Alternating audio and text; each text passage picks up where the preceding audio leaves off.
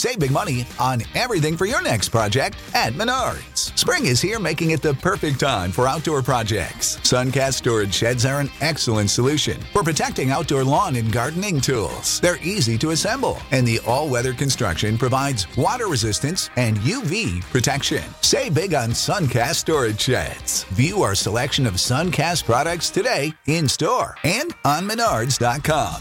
Save big money at Menards.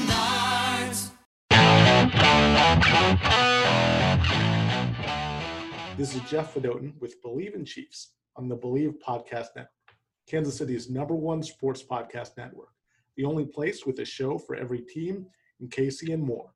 We believe in our teams. Do you believe? On this week's show, former Chiefs offensive lineman Joe Valerio and I have a special guest, ESPN's Adam Teicher, who is also the author of Kingdom, How Andy Reid, Patrick Mahomes, and the Kansas City Chiefs return to Super Bowl glory. Adam, thanks so much for joining us. Oh, this will be a lot of fun, Jeff. Yeah, thanks so much for joining us, Adam. It brings back so many great memories of those early mid-'90s in Kansas City. So thank you for coming on and sharing your expertise with us. Absolutely. This will be a lot of fun. And we'll get into those memories and we'll get into Kingdom. First, though, we're going to deal with kind of the Chiefs, the 2-0 Chiefs, talk about them a little bit. Adam, a question I had for you, L'Jarius Sneed has had such a great start of the season, leading the NFL actually with 2 interceptions. Are you surprised about this? Did you see sort of flashes of talent in training camp? What do you make of this?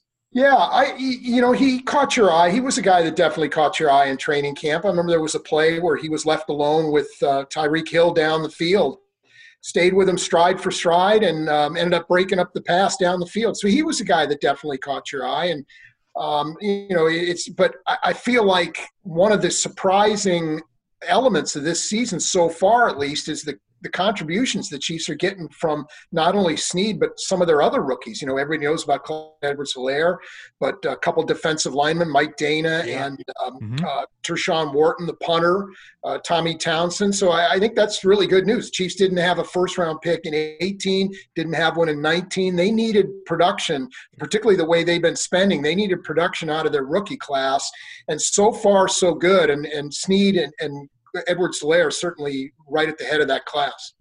Speaking of Edwards-Helaire, Adam, what do you think about him as a fit overall? Obviously, fans who are watching see what he's doing yardage-wise, carry-wise, chemistry. How about chemistry? Tell us about what you're seeing on the inside from a rookie running back who's coming into a team, right? Super Bowl champs, offensive powerhouse. How's he fitting in that whole schema? Yeah, I was a little bit skeptical when the Chiefs drafted him. He's not the biggest guy. I wasn't sure how he would hold up as an every down back. You need to be a little bigger probably than he is, ideally. And he was getting a lot of hype, as you guys remember, as the offseason went on. And then when Damian Williams opted out, there was all this talk, he's going to be the offensive rookie of the year, this, that, and the other. And I just thought there was too much hype. And then I saw him in training camp, and I said, no, I flipped my opinion completely on him and said, no, this guy is the real deal, and he's going to help the Chiefs. You could see how gifted he is in the passing game. He runs routes well. He catches the ball well, makes guys miss in the open field. He's got a lot of that contact balance you like to see from running backs.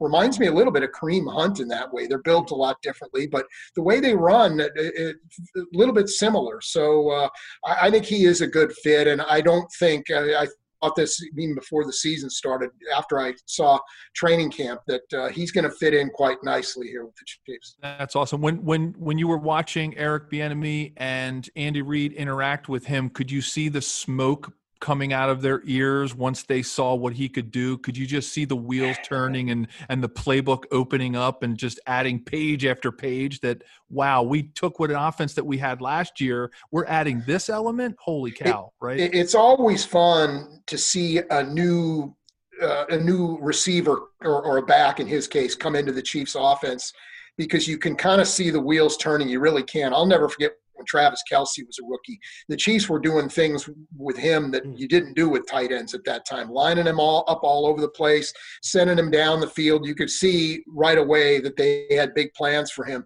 And it was similar with Edwards-Helaire, particularly in the passing game. So, yes, I do feel like the Chiefs, they felt like last year maybe one of the places they could have grown their offense was running back. Their leading rusher rushed for less than 500 yards. They, I think, were 20-something in catches from running backs last year. So they can get better numbers from their running backs. That's one place they can grow their offense. Very cool. And we're going to dig into your new book, Adam, in just a second. But first, the wait is finally over. Football is back. You might not be at the game this year, but you can still be in on the action at BetOnline. And there's certainly a great game to bet on this week, which we're going to talk about, the Monday night game between the Chiefs and Ravens. From game spreads and totals to team, player, and coaching props, BetOnline gives you more options to wager than any place online. And there's always the online casino as well. It never closes. So head to betonline.ag today and take advantage of all the great sign-up bonuses. Again, that's betonline.ag and sign up today. BetOnline, your online sportsbook experts. Adam, now, and I had the pleasure of actually editing Kingdom for Triumph Books, and what a great read it was. Did you ever think you'd be writing a book on the Chiefs winning a Super Bowl and led by just this transcendent quarterback? No, all three of those things. I didn't think I'd see him win a Super Bowl. I didn't think they'd ever have a transcendent quarterback, and I didn't think I'd write a book about all of it. So, no, it caught me by surprise. But it just was such a great convergence of events here that brought it all together. And it was fun to tell the story. I was really enjoyed the process of telling the story. Somebody remarked to me during when I was still writing the book, you have so many colorful characters to work with here, between Andy Reid and Pat Mahomes and Travis Kelce and Frank Clark and Chris Jones and Tyrann Mathieu and more. And you're right, I do. There was those guys gave me quite a bit of material to work with. So it was fun to put together, no doubt. Adam, when you look at the Chiefs throughout, especially the fans who might be a little bit older and have followed the team through the late 80s, 90s, even into the 2000s, do you think it was, when you talk about transcendent, do you think it's the fact that they took a shot on a rookie quarterback and just went with them? Because if you remember, during the eras, like when I was there and even subsequent, it was always, and I mean this not to be critical of the quarterbacks, it was, or of the management and the way that it was run, it was always, we have such a great defense and such a great supporting cast, let's get a quarterback in there that isn't going to lose the game for us. I mean, I know that's a broad generalization, but is that how you felt, as somebody who covered the team so closely for so long? It was always, let's just have a QB that's not going to lose, and never I don't care if we go 0-16, this is our guy and we're going to go with him. Like kind of the way the Cowboys did with Troy Aikman, right? Like I always use that example. Yeah, no, I don't think there's any doubt, Joe, that philosophy set the Chiefs back. You look at their history, they drafted only 3 first-round quarterbacks in their history before Mahomes, and the last one was 34 years before Mahomes. Wow. And even then, those guys were in and out of the lineup. They never really made a commitment to any of them. One of them only started, I think, 1 or 2 games. The other 2 were in and out of the lineup. When something went wrong, they'd sit him on the bench. And it's hard to develop a guy that way. And as you know, at least with Marty Schottenheimer, the Chiefs had a lot of coaches, including Marty Schottenheimer, who just didn't want the ups and downs of a young quarterback. They wanted a veteran and they know what they were getting from this veteran. And let's face it, and this is no disrespect to even guys like Joe Montana, Trent Green, Alex Smith, all of these guys, good players. But let's face it, they were discarded by the teams, their former teams. They were players that these teams no longer wanted. And finally, for the first time maybe in their history, the Chiefs have a quarterback that everybody wants, that they went out and did the homework on and decided they would sink or swim with, and certainly they're swimming with. And I just feel like certainly in my time, I started covering the Chiefs when Marty Schottenheimer was the coach. And until Andy Reid came along, there's been one coach, and that was Herm Edwards, who was willing to suffer along with a young quarterback. So they just didn't. The others just didn't want to take the time and develop quarterbacks. I remember when Joey Harrington out of the University of Oregon was coming out. I know the Chiefs had some interest. The Chiefs picked, I think, 6th or 7th that year, and I could almost hear the cheering out of the coach's wing at Arrowhead Stadium when the Lions drafted him with the 3rd overall pick, because that meant that this coaching staff wouldn't be stuck with a young quarterback. They just didn't want that. They wanted Trent Green. They wanted a veteran. They wanted to do it that way. And I do feel like in the end that ended up setting the franchise back. Yeah, because it just always seemed to be the same old story. It was the same narrative. We've got an all-pro defense. We've got good running backs, decent receiving core, and it was the same script over and over again. And when I'm no prognosticator, and I don't claim to be, having lived my life in the trenches my whole life. But when Andy went to Kansas City and when they picked Patrick, I was very confident, and a lot of people that I know in the Philadelphia area had asked me, "Whoa, Coach Reid, Coach Reid's going there. What do you think? What's he going to do?" And I knew he was going to do what he did with Donovan McNabb. I could feel it. He was going to find a quarterback. He was going to talk that organization into whoever the GM was, and talk to the Hunt family as the ownership and say, "Just trust me on this. We may go 3-13. We may go 8-8, but I'm telling you, this is the model." And he did it. He did it with Donovan McNabb. If you remember back when Andy Reid drafted Donovan McNabb, the boos that he got at the draft, it was unbelievable. Like, people were just like, "You can't." And here, next thing you know, Donovan McNabb's in 4 NFC championship games and a Super Bowl. I knew he was going to do it. I knew he had that kind of mind, and he had that kind of relationship with quarterbacks that it was going to work out that way. So I'm so glad to hear you kind of confirm my beliefs that's something that you saw was going to happen. And no doubt. And that's another thing that set the Chiefs back is now everybody's on the same page there. That doesn't mean they don't necessarily disagree, but on a player or whatever the subject might be, but they talk about it and they all kind of come together on it.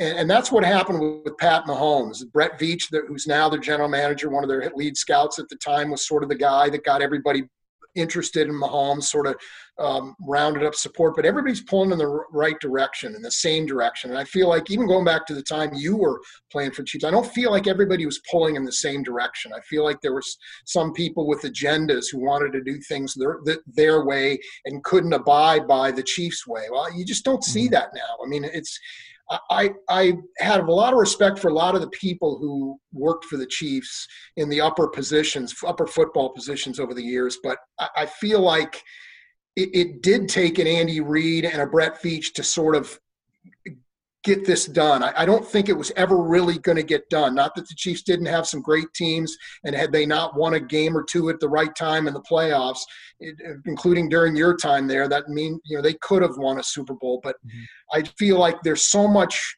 It's so much easier to do it the way the Chiefs are doing it now than the way the Chiefs did it back then, or tried to do it back then. Joe, and what's cool about this book, what's cool about Kingdom, is it not only gets into the Chiefs Super Bowl run, but also digs into that history and some of the points that you mentioned yourself. And speaking of Chiefs history, Adam, you covered the Chiefs since, is it 93? Was that when you 93 was my first year, which, Joe, was that your rookie year? It would have been my 3rd year. I was drafted in 91, 92, and then 93 was the year, obviously, everybody remembers it. Joe Montana, Marcus Allen, and Adam Teicher. Everybody, that was the triumvirate that came to Kansas City. I was part of the package deal. I wasn't coming without those guys, all right? Well, since you had covered the Joe Valerio era as well as the Joe Montana era, Adam, tell us what it was like to cover Joe Valerio. What was he like in the locker? I thought that Joe Montana was the thing on those cheap teams for those eras. It was actually Joe Valerio. No, I honestly can't remember any specific interaction with Joe, although I do remember it was always pleasant. He was always very helpful. I always loved talking to the Ivy League guys because they always have a story for you and maybe appreciate what they have. They understand that it's not all about football, that there are other things in life. So I always appreciated having Joe around. As a matter of fact, I saw a highlight.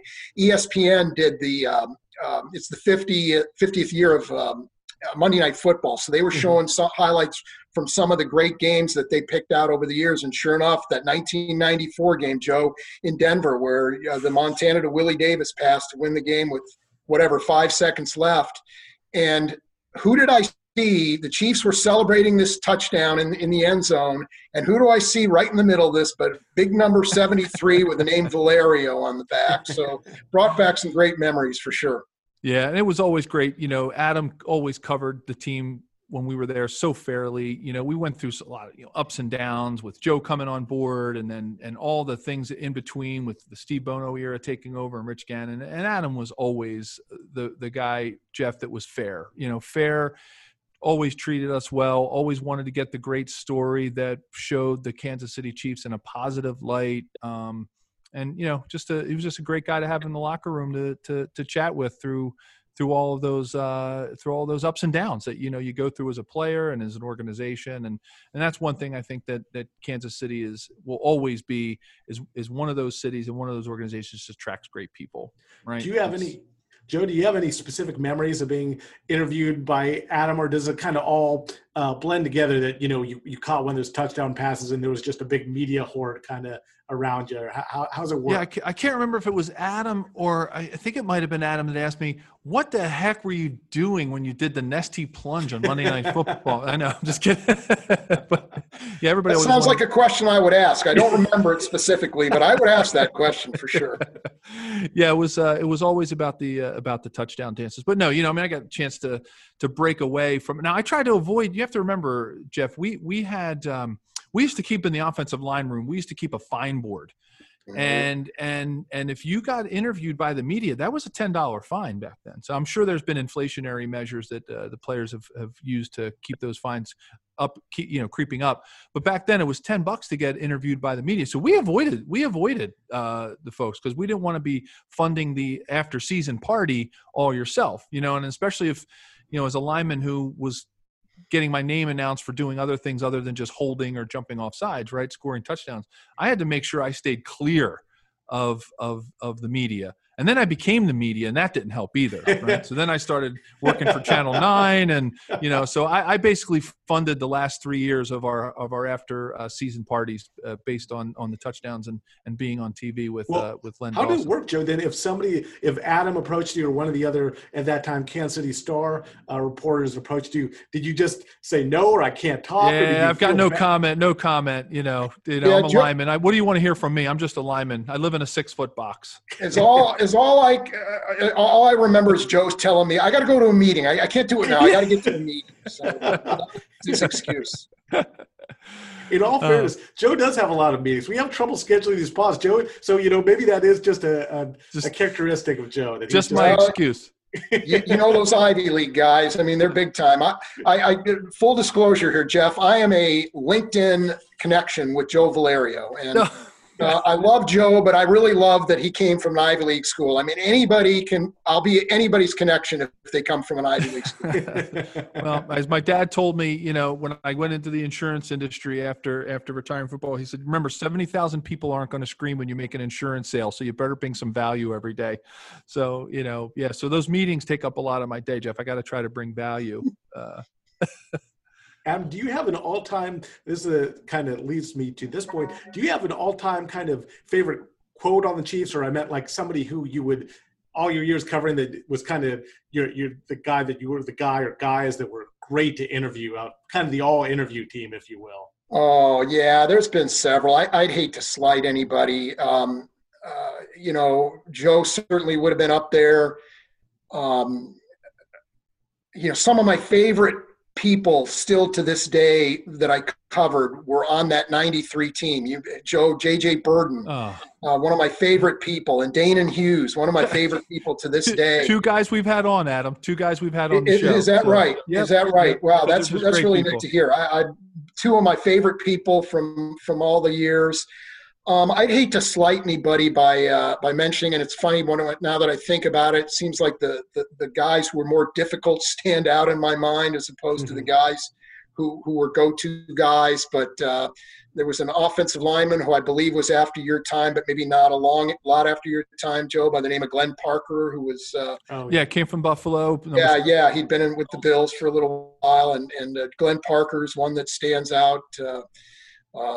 Well, Glenn actually, funny story. You should mention Glenn, Adam. He when we were playing in that AFC Championship game in '93. Yeah, he was with the Bills back then. He was yeah. well, and I know he was with the Bills because he's the one after Carwell Gardner had hit me and knocked me out on a punt coverage after I had snapped the ball. Back to it was Brian still there, I guess, or was it Louis? Brian Barkley, yeah. It was Brian, and I wasn't really looking and paying attention, and I got knocked out, and I started walking. I went into the Bills huddle, and then I started walking to the Bills sideline, and Glenn's the one that grabbed me and turned me around and sent me back to the Chiefs sideline. So I got to meet Glenn intimately at that point. But yeah, he's great. You might not remember it, Joe, but I might not remember, but I do remember Glenn helping me out. So I didn't mean to derail your train of thought there, Adam, but that was interesting that you mentioned Glenn. No, I'll ask him about it. I still talk to him now and then. Oh, that's awesome. I'll ask him about that. See if he remembers that incident. But a lot of good guys over the years for the Chiefs, no doubt about it. And this team, this current team has a lot of interesting characters as well. And Joe, what's so cool about Kingdom is basically each chapter goes through every game of the Chiefs Super Bowl season 2019. And so every game, it talks about that game. For example, the Chiefs win over the Chargers in Mexico City, but it uses that just as a device that's when the defense really had started stepping up. And so it's a feature on like Tyrann Mathieu. So each nice. Chapter starts out with, a game story, but it's much more than that. Just a lot of in-depth about all the players and coaches of the team. But moving forward a little bit, we've got a big game here coming up, one of the games of the season, Monday night between the Chiefs and Ravens. How do you guys see this kind of shaking out? What are your thoughts on this matchup? What do you think, Adam? You're the expert. That's what they tell me anyway. I'm a little bit concerned about the Chiefs defensively. I'm always of the mind when I go into looking at a Chiefs game, can the opponent score enough points to keep up with the Chiefs? And I feel like the Chiefs will score some points against the Ravens. To me, as it always does with me, it comes down to the other side. Will Baltimore be able to score enough? And I think the answer is yes. I think they're certainly capable and could score enough to win this game. I feel like I can't get the second half of last year's Chiefs-Ravens game out of my head. The Chiefs had a big lead at halftime, and the Ravens just kept driving down the field, just these slow, methodical touchdown drives, and they almost won the game. And then last week, I feel like I kept waiting for the Chiefs to make a play defensively, and other than the L'Jarius Sneed interception, I didn't see a whole lot to hang your hat on. So I'm wondering right now where the Chiefs are defensively. So I do think this game could get into the upper 20s, even lower 30s, and I certainly feel like it'll be a competitive game. It's just a matter of maybe who makes the plays at the end. Yeah, Adam, what do you think the defense has to do? Like, what do you think they have to do? Do they have to do anything special? Does Coach Spagnuolo have to put something completely different in, or are they working on new things this week? Do you think? I mean, what do you think their game plan should be? Well, I was encouraged by the way they defended Deshaun Watson. I thought that really meant good things for when this game rolled around. But then last week with the rookie quarterback, Justin Herbert, they really had trouble, getting him to make mistakes, getting him off his game. And so I just wonder where the Chiefs are in that regard. I felt like they were so good getting consistent pressure in the opener, maybe not as much last week. I felt like they played good at the back end of their defense in the opener, maybe not so much last week. So, they've had some injuries back there. So, they've had some injuries up front as well. And I just feel like I'm less about the X's and O's maybe and more about where the Chiefs are. Are they capable of this right now? Mm-hmm. You guys mentioned the defense being perhaps a concern. Obviously, the Ravens have such a good run game. The Chiefs went through this last year where the run defense looked like such an issue. And it seems to have resurfaced again. Do you think it is an issue, or do you think it's going to be the same thing that they figure it out just like they did last year and become a top flight defense once again? I personally take nothing for granted. Until they fix it, it's an issue, and it's something that could get them beat as soon as this week. So I do feel like it is kind of an issue for them, and going to be interesting to see how they get this fixed, or if they do. I think they have the personnel to do it now. Whether They make it happen. Get Mike Pennell back. He's been on suspension. You remember last year their run defense started to turn around about the time they signed him. So he'll be back Monday night, and we'll see what he can add. Well, one of the fun things Jeff and I do at the end of our podcast, Adam, is we'll try to do a score prediction, and we keep a score of our scores. I don't know, Jeff. I'm going to throw one out there, see what Adam thinks, see what you think. I think the Chiefs win this game. I really do. I'm hoping that the defensive struggles, and this could be Pollyanna optimistic on my part, were the fact that all of a sudden they had a new quarterback in, that for the Chargers that the Chiefs didn't even think about, right? And all of a sudden you hope that some wires got blown and some fuses got blown and people are like, oh my God, what do we do now? And it just threw the Chiefs off a little bit. So that's the optimist in me and the Chiefs fan in me, and hoping that it's not any gaping hole in the defense. But I still think the Chiefs rally in this game. I think they proved again that they know how to score when they can. How about Butker making 2 58-yarders in a row? Holy smokes. Of course, I'm getting the text like, Nick Allegretti, right? Poor guy jumps off sides after they make the 53-yarder, and everybody's like, "Hey, Joe, 73, was that you?" And another Italian kid wearing 73. So I'm getting all the texts, but I think the Chiefs pull this one out. I think Butker plays another factor in this game because I think it could come down to who has the ball last. I think the Chiefs win this one 31-28, and I think it's going to be that kind of game. No, Joe, I think that's a reasonable assumption. I'm picking Baltimore 27-24, but I'm not going to argue with you. The Chiefs are so resourceful offensively, and we saw it last week. I mean, it looked like they were dead and buried. We saw it in the Super Bowl until the last half of the fourth quarter. They looked like they were dead and buried and came alive. And to maybe a lesser extent, they did that against on Sunday. And their quarterback, Pat Mahomes, can beat you in so many different ways. And he ran for 4 first downs in the second half. I mean, just so he got that part of his game going. And they're so hard to hold down because they got so many guys that can hurt you in so many different ways. I'm not going to argue with it. I feel like this game could well be won by the Chiefs, no doubt. Joe, I'm kind of siding with Adam here. I think the Ravens do win this one barely, but it's every time you think the Chiefs are down and out, like Adam says, just like the Super Bowl, it's like kind of how do you kill them? They're never dead. And if something comes up and you say, oh, well, if you kind of contain Patrick and you have pressure and you slow the ball game, well, they still win like in the Super Bowl and with Butker's. Adam, well, we've got a little bit of time here before we sign off here. Again, tell our listeners where they can get Kingdom and the best place to purchase it. It can be purchased in bookstores that sell better books everywhere. It can be bought online through Barnes & Noble. The publisher is Triumph Books. It can be bought at triumphbooks.com/kingdom. So a number of ways to buy the book for sure.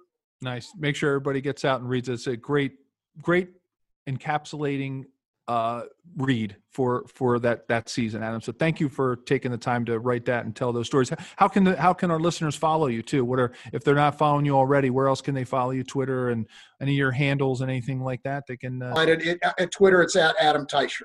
Nice. Awesome. Well, I suggest everybody do it. Adam, thank you so much for joining us. I can't tell you how much I looked forward to this all week when Jeff told me you were going to be on and for us to catch up. It's been way too long, and it's just I love technology. We can see each other and catch up. So it's been awesome. Thank you. First published author, Joe. This really, I feel, boosts our, credibility here. We're becoming quite the literary bunch, right? Absolutely. Absolutely. This was fun, guys. I had a lot of fun going down memory lane here. Very cool. Well, thanks so much for joining us, Adam. And if you enjoyed this show, please subscribe and rate the show on iTunes. We're available on your favorite directories: iTunes, Spotify, Google Play, Stitcher, Luminary, and TuneIn. Thanks for listening, and we'll be back next week. Thank you for listening to Believe. You can show support to your host by subscribing to the show and giving us a 5-star rating on your preferred platform. Check us out at Believe.com and search for BLEAV on YouTube.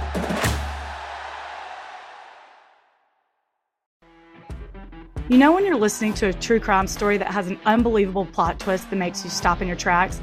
That's what our podcast, People Are the Worst, brings you with each episode. I'm Rachel. And I'm Rebecca. We're identical twins who love true crime cases that make you say, didn't see that coming, and we hate the people responsible for them. Listen to People Are the Worst now on Apple, Spotify, or wherever you get your podcasts.